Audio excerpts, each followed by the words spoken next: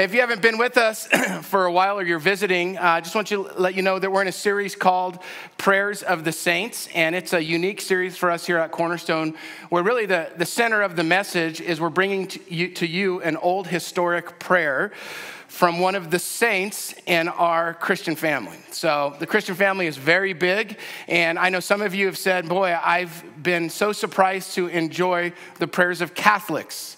Or hopefully today you're going to say, I'm surprised to enjoy the prayers of a Methodist who was actually an Anglican and never called himself a Methodist, although we do. Not to confuse things, but we'll get to that in a moment. But the idea here is we know that prayer is a critical part of our relationship with God. And learning to pray in a number of different ways is really important. We want to have a robust faith that allows us to connect to God at different times. Prayer is the language of connection. And today, more than ever, in an anxious world where people feel disconnected and they're afraid and they feel lonely, prayer is part of the answer to all of those things. It really is. And science is coming behind it, saying it helps anxiety, helps depression, helps all those things. And so we just want to keep bringing creative ways to pray. And so we're bringing you these old prayers. And as we're doing it, we're telling you about the people that wrote them, or the first people that prayed them. And so along with that, there's some scripture. Of course, these prayers are all certainly biblical, and so we'll share some of those scriptures. But today, I'm going to share a prayer with you called the Covenant Prayer from John Wesley. And this is a prayer that was prayed once a year on the first Sunday of the new year, okay? So I just want to frame it this way. It's the covenant prayer. It's a covenant renewal prayer that was prayed once a year by everyone, but every year for many people's lives, all right? Now, saying that, I want us thinking about anniversaries for a while. So how many married people in the room? All right, let's just see who's been married the longest. Let's do like the thing they do at weddings with dances. Anyone married over 20 years, raise your hand. All right, keep your hand up if you've been married for over 30 years, 40 years, 50 years. Yes, and yes, we've got two winners. And that's a lot of anniversaries. But you know how you get there? There's a lot of yeses that keep getting said and repeated in their heart. I choose you again. Yes to you. Yes to our marriage over and over again. It's extraordinary. In June, Elise and I celebrated our 20th anniversary, which if you would have known us the first 3 or 4 years we were married, it would be like an accomplishment of 100 years for normal couples. We barely made it early on, but we celebrated 20 years, and here's a picture of us 20 years ago. I was a child groom back then, yeah. I mean, my wife's beautiful. That's distracting. Good grief. I had just turned 22, and for some reason, they let you get married that young in Colorado. All right, you can take that off the screen. I'll just stare at Elise the whole time. So we knew that June was going to be a hard month for us to celebrate our anniversary, so we ended up taking a trip in March, and it's because many of our friends and family and the church council and the staff surprised us with a gift at Christmas to take a trip. I mean, it was a really generous gift, and we went to Mexico in March, and it was an amazing time. And we just look at it and we kind of marvel that we've made it this long, because as I said, we started really badly. But as you get some perspective and you look back on any relationship you've been in for a long time, but especially a marriage that you've been in for a long time, you think about it's this really strange thing that when you first get married, you think you know the person, right? You know them the best that you can in that moment at that time in your life, and you say yes to them for the rest of your life. So it's this really strange thing, because what happens is people change. And you change over and over again in your marriage. I love the quote that Tim Keller uses in the book, The Meaning of Marriage. He wrote this book with his wife, but he says this about his wife. He says, my wife has lived with at least 5 different men since we were wed, and each of the 5 men is me. Isn't that true? I mean, things change when you have kids or moves or career changes or you're dealing with grief. I mean, people just change. And so what it requires is over and over again saying yes, and not just yes to the person, not just yes to marriage, but what it takes to have a healthy marriage. Yes to forgiveness. Yes to grace. Yes to fidelity. Yes over and over again. Often at wedding ceremonies, when the couple is up front and they're sharing their vows for the very first time, I speak to the audience and I'll say something to the married couples. Let this be a reminder of your vows that were shared maybe 50 years ago or 60 years ago. Like these new vows are meant to be a reminder of the vows that we make. Now, the reason that I'm talking about vows today is because we're looking at this thing called the covenant prayer, and vows are the promises that we make in relationships called covenants. And I'm gonna spend a little time here before we get to the prayer explaining a covenant because it's different than any relationship. So vows are the promises that are made in covenants, okay? The covenants are all over the Bible. It's actually one way for you to best understand the story of God. It's a story of a number of covenants together being built upon. Covenants are more than just commitments. They're more than promises. They are more, not less than those things. It's more than just a personal commitment that you make to someone else. The world is built on covenants. Families are built on the covenant of marriage. God's covenant with the nation of Israel is the way God first blessed the world and continues to bless the world. And his covenant with the church today through Jesus is another way that he blesses the world, and we're united with him. The meaningful things in life are all the result of covenants. Jesus even made a point to say what he was coming to do was to start a new covenant. And so Paul describes it in 1 Corinthians 11.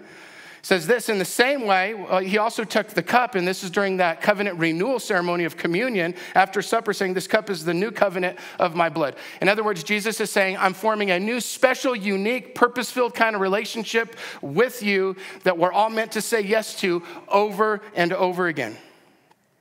So a few things about covenants before we get to Wesley's covenant prayer.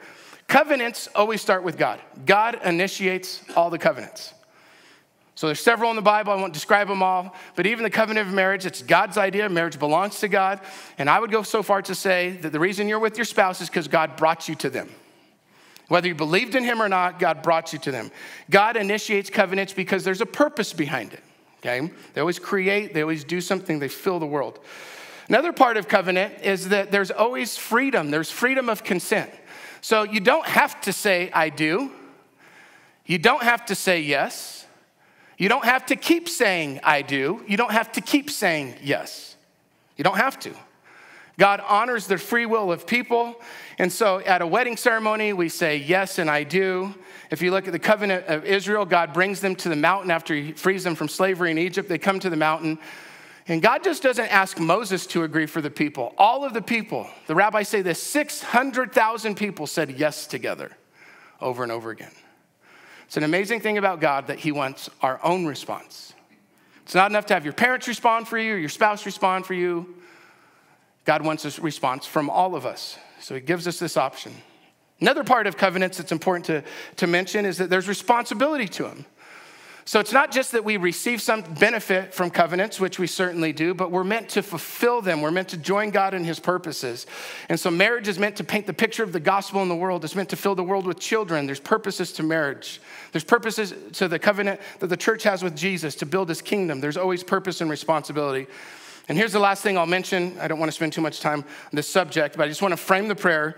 Covenants always have a cost. Anytime in the Bible you see a covenant, it's cut with blood. It always is.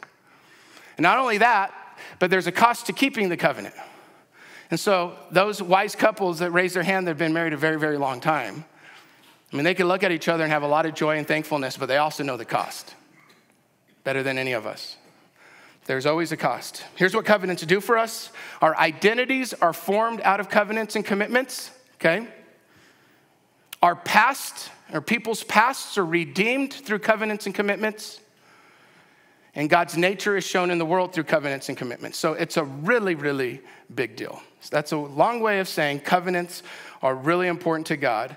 And over and over again, we see in the scriptures these covenant renewals that take place between people and God. We say yes to God all over again. 100 times, 200 times. Every day, we continually say yes to God and his will. All right, let me take you to a scripture where this occurs for a group of people. This might be the first time it is for them, but maybe it's the 10th time. Maybe they're being returned to something. Joshua chapter 24, verses 14 and 15. And Joshua speaking says, now fear the Lord and serve him with all faithfulness. Throw away the gods your ancestors worship beyond the Euphrates River and in Egypt, and serve the Lord. So he's calling them back to God, to faithfulness in God. Verse 15, but if serving the Lord seems undesirable to you, then choose for yourself this day whom you will serve. Whether the gods your ancestors served beyond the Euphrates or the gods of the Amorites. in those lands that you are living. But as for me and my household, we will serve the Lord. And so what is Joshua doing? And as he's leading this nation, he's saying, make a choice who it is you belong to. And really what he's doing is he's giving them a choice all over again. Maybe for some people it is the first time to say yes to God. And I'll show you a few more passages here in a moment where we're continually asked to come back to him and say yes over and over again. Now, saying that, I'm going to take you to the covenant prayer, again, that was prayed in the Wesleyan and Methodist movements, and the movement that I grew up in, the Nazarene Church, comes from this movement, but this is a prayer. So considering all of those things about covenant, that's meant to frame the meaning of this prayer. And I've chosen to share with you, and you can text this number to our text line, or text Wesley to our text line, and you'll get the prayer book for this week, and you'll see this prayer there. But I've chosen to include the Old English because it just sounds smarter, all right? And it's interesting. Last week, since I couldn't read Spanish or Latin, the prayer first came that way. We'll keep it in Old English today, all right? So this is the covenant prayer. I am no longer my own, but thine. Put me to thou wilt. Rank me with whom thou wilt. Put me to doing, put me to suffering. Let me be employed by thee or laid aside for thee, exalted for thee or brought low for thee. Let me be full. Let me be empty. Let me have all things. Let me have nothing. I freely and heartedly yield all things to thy pleasure and disposal. And now, O glorious and blessed God, Father, Son, and Holy Spirit, thou art mine and I am thine. So be it. And the covenant which I have made on earth, let it be ratified in heaven. Amen. Okay, so imagine this for a moment. You're part of one of these movements. Christmas comes and goes. It's the first Sunday of the year. And you know you're going to gather together with people in worship. And you're going to be asked this question. Do you still belong to him? Is he still yours? So much so that you're giving him everything, that you're willing to go wherever he leads you, that you're releasing all control to God. Imagine every year being brought to that place and making an honest decision. Am I still with God? Am I going to say yes all over again? I think it's a good thing for people like us because it's so easy in our country to take our faith for granted. We can turn God into just like this genie that's there just to serve our needs. We forget that life is about him, that we were made for him. We're meant to serve him. We were made for his pleasure, that God's in control. We can forget all of those things. And so to have reminders at different moments, whether it's every day, once a year, every few years, what life is about and make the choice, do we belong to him, I think is a beautiful thing. Now, let me tell you a little bit about Wesley and the movement this prayer came from. So John Wesley was an 18th century Anglican priest. Okay, he grew up in a family. I'll tell you a little bit about his mom and his dad in a second, but they had Puritan backgrounds. And so just some connections to things that you may remember from American history. During his lifetime, he was known as this incredible famous preacher, both in England and in the American colonies. During his ministry, John Wesley rode estimated 250,000 miles on horseback as an itinerant preacher going from town to town, often preaching 3 times a day. That's the equivalent of riding a horse around the earth 10 times. John Wesley preached in open-air audiences often, as he was often kicked out of Anglican churches for different things. He preached an estimated to 40,000 sermons and preached to over 1 million people in his lifetime. I mean, this guy had incredible significance during this time. And now remember what was happening in the 18th century. There was a lot happening in England in our country. And so a lot of what the framework and the foundation of what was happening in America was being birthed out of the spiritual movements that were taking place. Things like the Great Awakening, the Methodist movement, things happening in America, in the colonies, and also across the ocean in England. And so he really has affected all of our lives, whether or not we know him. So today he's more known as the founder of the Methodist movement. The Methodist movement was never meant to become its own denomination. It was just meant to be a reform movement within the Anglican Church. But when the Revolutionary War started, they kicked out all the Anglican priests because they thought they were loyal to England. And there's no one left behind to take care of the people in the churches except a bunch of undereducated and, not formally trained Methodist ministers. And so there you have the start of the Methodist Church and its movement.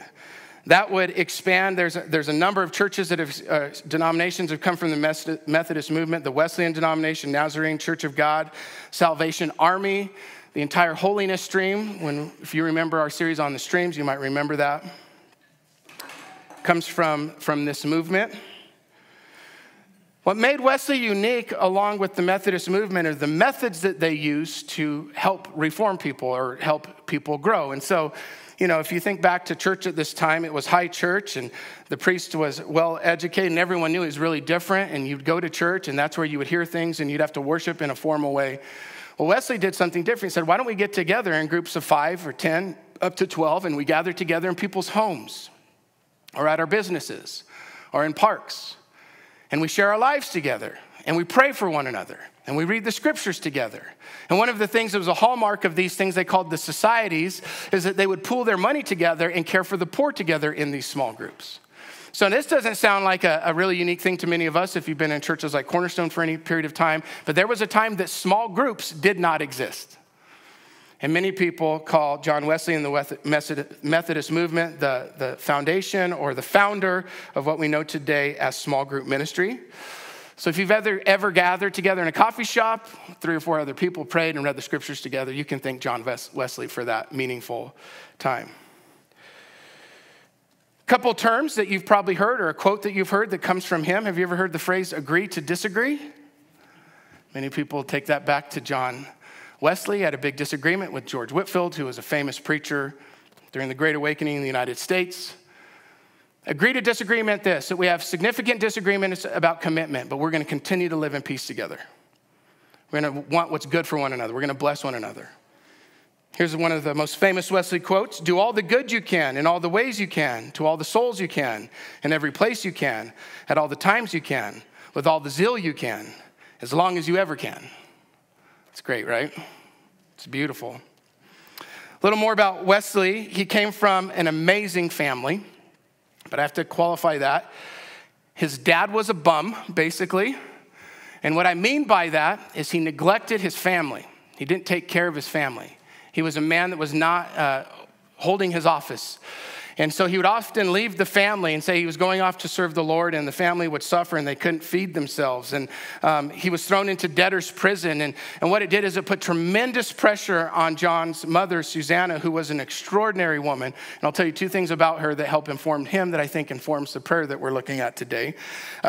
So she birthed 19 kids, 10 of them lived.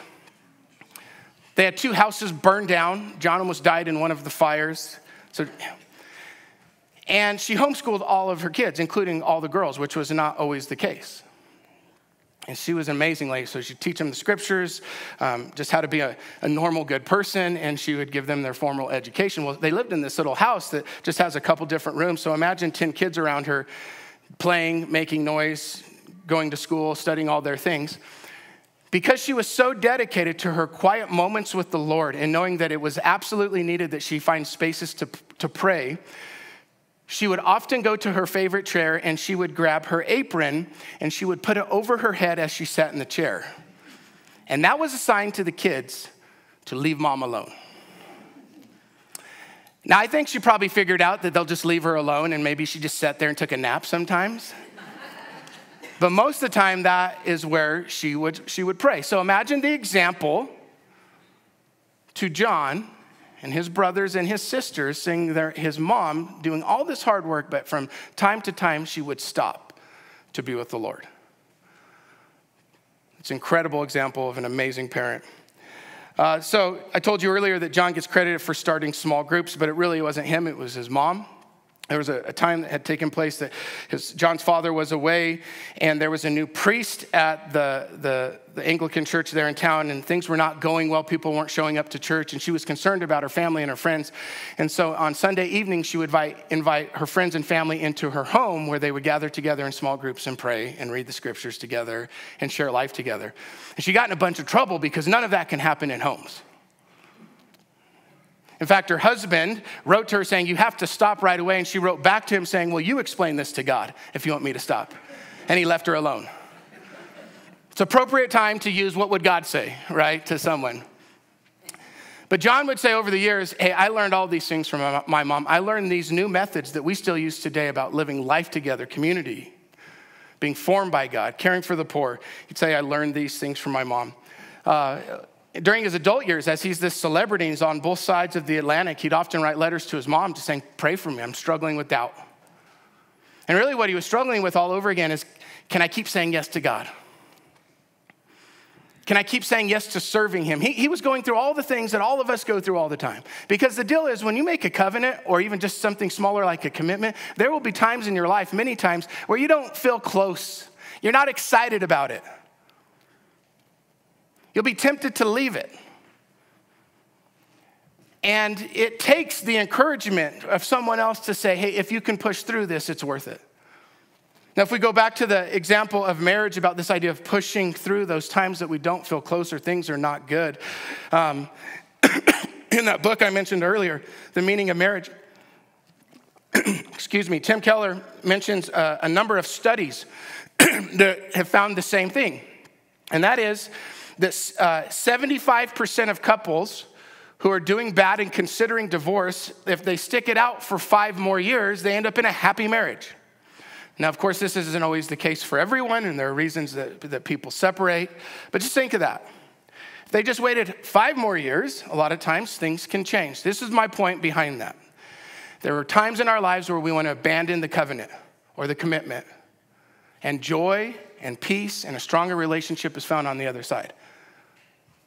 Now, apply that to your own relationship with God. Have there ever been moments where it's hard to notice him? You didn't feel as close to him as maybe you did at one time. What you're doing in life just didn't feel as meaningful as the things that you used to do. You're not as excited, you're not as passionate. Now, if you look at that over the course of years, and those of us, or not those of us, but those of you who have been following Jesus for many decades, you look back and you have many of these valley seasons, right? So you have your own track record and history to say, if I can just push through it, things change. But I'm probably going to go through another one because God uses those things. That's how he deepens our faith.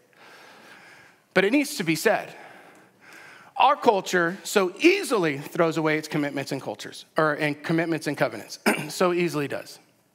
Everything is disposable. Everything exists for my personal pleasure in the moment. But the message of the Bible around covenants, and the reason Wesley was calling people to pray this prayer often, is that joy and peace and real purpose is found in not just making the right covenants, but keeping the right covenants. That's God's path to life. And so they pray, I am no longer my own, but thine. Put me to thou what wilt. Rank me with whom thou wilt. Put me to doing, put me to suffering. Let me be employed by thee or laid aside for thee, exalted for thee or brought low for thee. Let me be full, let me be empty. Let me have all things, let me have nothing. I freely and heartedly yield all things to thy pleasure and disposal. And now, O glorious and blessed God, Father, Son, and Holy Spirit, thou art mine and I am thine. So be it. And the covenant which I have made on earth, let it be ratified in heaven. So let me just ask you a question. Have you ever just taken your relationship with God for granted? Or have you ever drifted to the place I described earlier where you begin to think that this whole thing is about God just serving you? Now, what happens is that confuses our relationship with God because it's never meant to be on that terms. Of course, he serves us, he's generous, he's with us, he loves us, he's gracious, but we exist for him.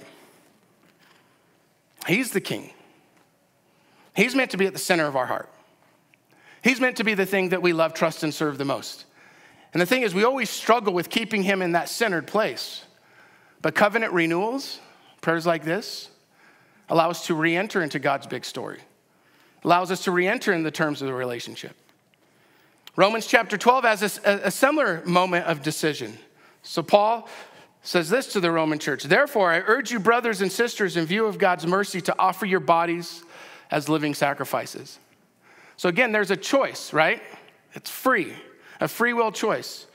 This is holy and pleasing to God. This is your true and proper worship. Do not conform to the pattern of this world. Be transformed by the renewing of your mind. And then you'll be able to test and approve God's will, his good, pleasing, and perfect will. It's really interesting that this thing that we all want to understand once you have an understanding of God is we all want to understand his will for us. But his will comes in submitting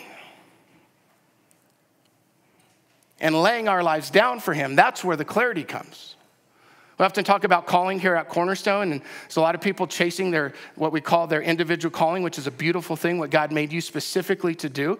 But you know, the easiest way to figure out your specific calling is to say yes to your first two callings, to be an image bearer and to build Jesus' kingdom. When you do those two things, it's easier to figure out where you fit in. Offer your bodies as a living sacrifice. When's the last time we did that? Maybe people had that in mind when they pray this prayer each January. How about Luke chapter 9, verse 23? These are the words of Jesus. I mean, he's raising the idea that we have to say yes to him over and over again.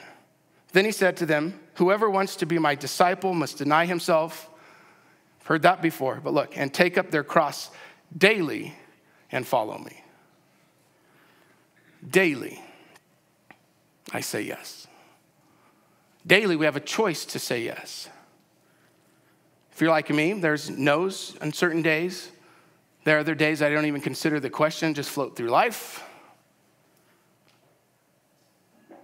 But covenants serve us. They form an identity. They redeem the past. They show God off in the world.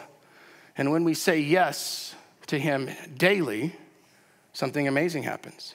Verse 24, for whoever wants to save their life will lose it, but whoever loses their life for me will save it. This is just a counterintuitive way of the kingdom of God. You lose your life, you stop pursuing your own joy and happiness your own way. Guess what happens? You're more joyful. When we stop taking back control and give it to God, what we find out is that he's enough and we experience peace. It's amazing. And so I don't think it's just meant to be a message today about a yearly renewal back to God and serving him, but a daily renewal. And this prayer brings us to that idea. The quality of our life is built on the quality of our covenants and keeping them. And the primary one that leads to the things that we're looking for in life, in addition to the thing that honors God the most, is when we can come back to him over and over again and we say yes. So choose for yourself this day whom you will serve. It's a convicting question. It's a good one. Will you offer your bodies as a living sacrifice? And today, can we take up our cross and follow him? I think that's a simple message the Lord wants us to hear in this prayer today. Hebrews chapter 10, verse 23. It's just one verse in the context of a whole conversation about covenants. But he's encouraging people to not give up. Don't give up. Don't give up. Stay with it. Because you know what? They're probably in those seasons of doubting, not feeling close. It says, let us hold unswervingly to the hope we profess. And this is why. For he who promised us is faithful. You know what it tells me? It tells me that Jesus says yes to us every day. Every day. Every moment of every day, he says yes. He doesn't say yes to everything we do in our life, but he says yes to you, and he says yes to me. Because he knows what covenant keeping means. He stays faithful. He says, when he says yes, he stays forgiving. He stays generous. He stays close. I wonder if he ever feels that he's not close to us, like we feel about him sometimes. I wonder. But he still says yes despite that. Let us hold unswervingly to the hope we professed, because he who promised us is faithful. All right, so simple message today, but hopefully convicting in some way, hopefully challenging. I want to encourage you, Cornerstone, and all in our families and our marriages, to continue to stay faithful to not just all the covenants, but specifically today to the ones that we've made to the Lord. And so as I close, and we're going to stand up here in a moment and read this prayer together, I want to just invite you to go to the quiet place of prayer. And as we consider what it looks like to say yes to him again, and again, and again, and again, I want you to think back to a meaningful time in your life when you said yes to God. Maybe it was yes to God to do a certain task or to give something up in your life. Or maybe it was the time that you first said yes to him. You started your relationship with him. For me, that was in middle school. I can remember the season that took place. But I want you to remember a meaningful time in your life when you said yes to God.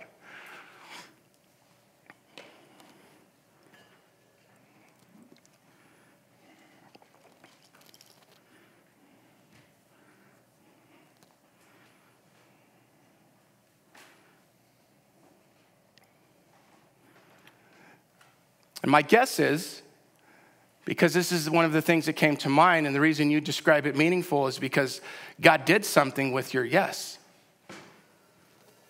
It led to change, it led to growth, healing, led to joy, peace, purpose.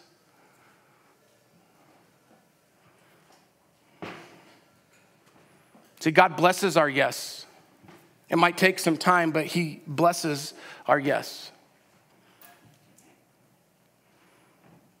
Now, keeping that moment in mind, I'd like us to say yes to the Lord all over again together. And so let's stand, and the guys in the back, they're gonna put the prayer up. I'm gonna read along so they can follow with us.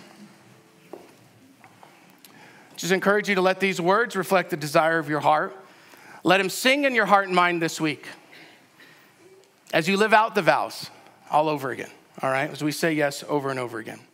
All right, let's read covenant prayer together.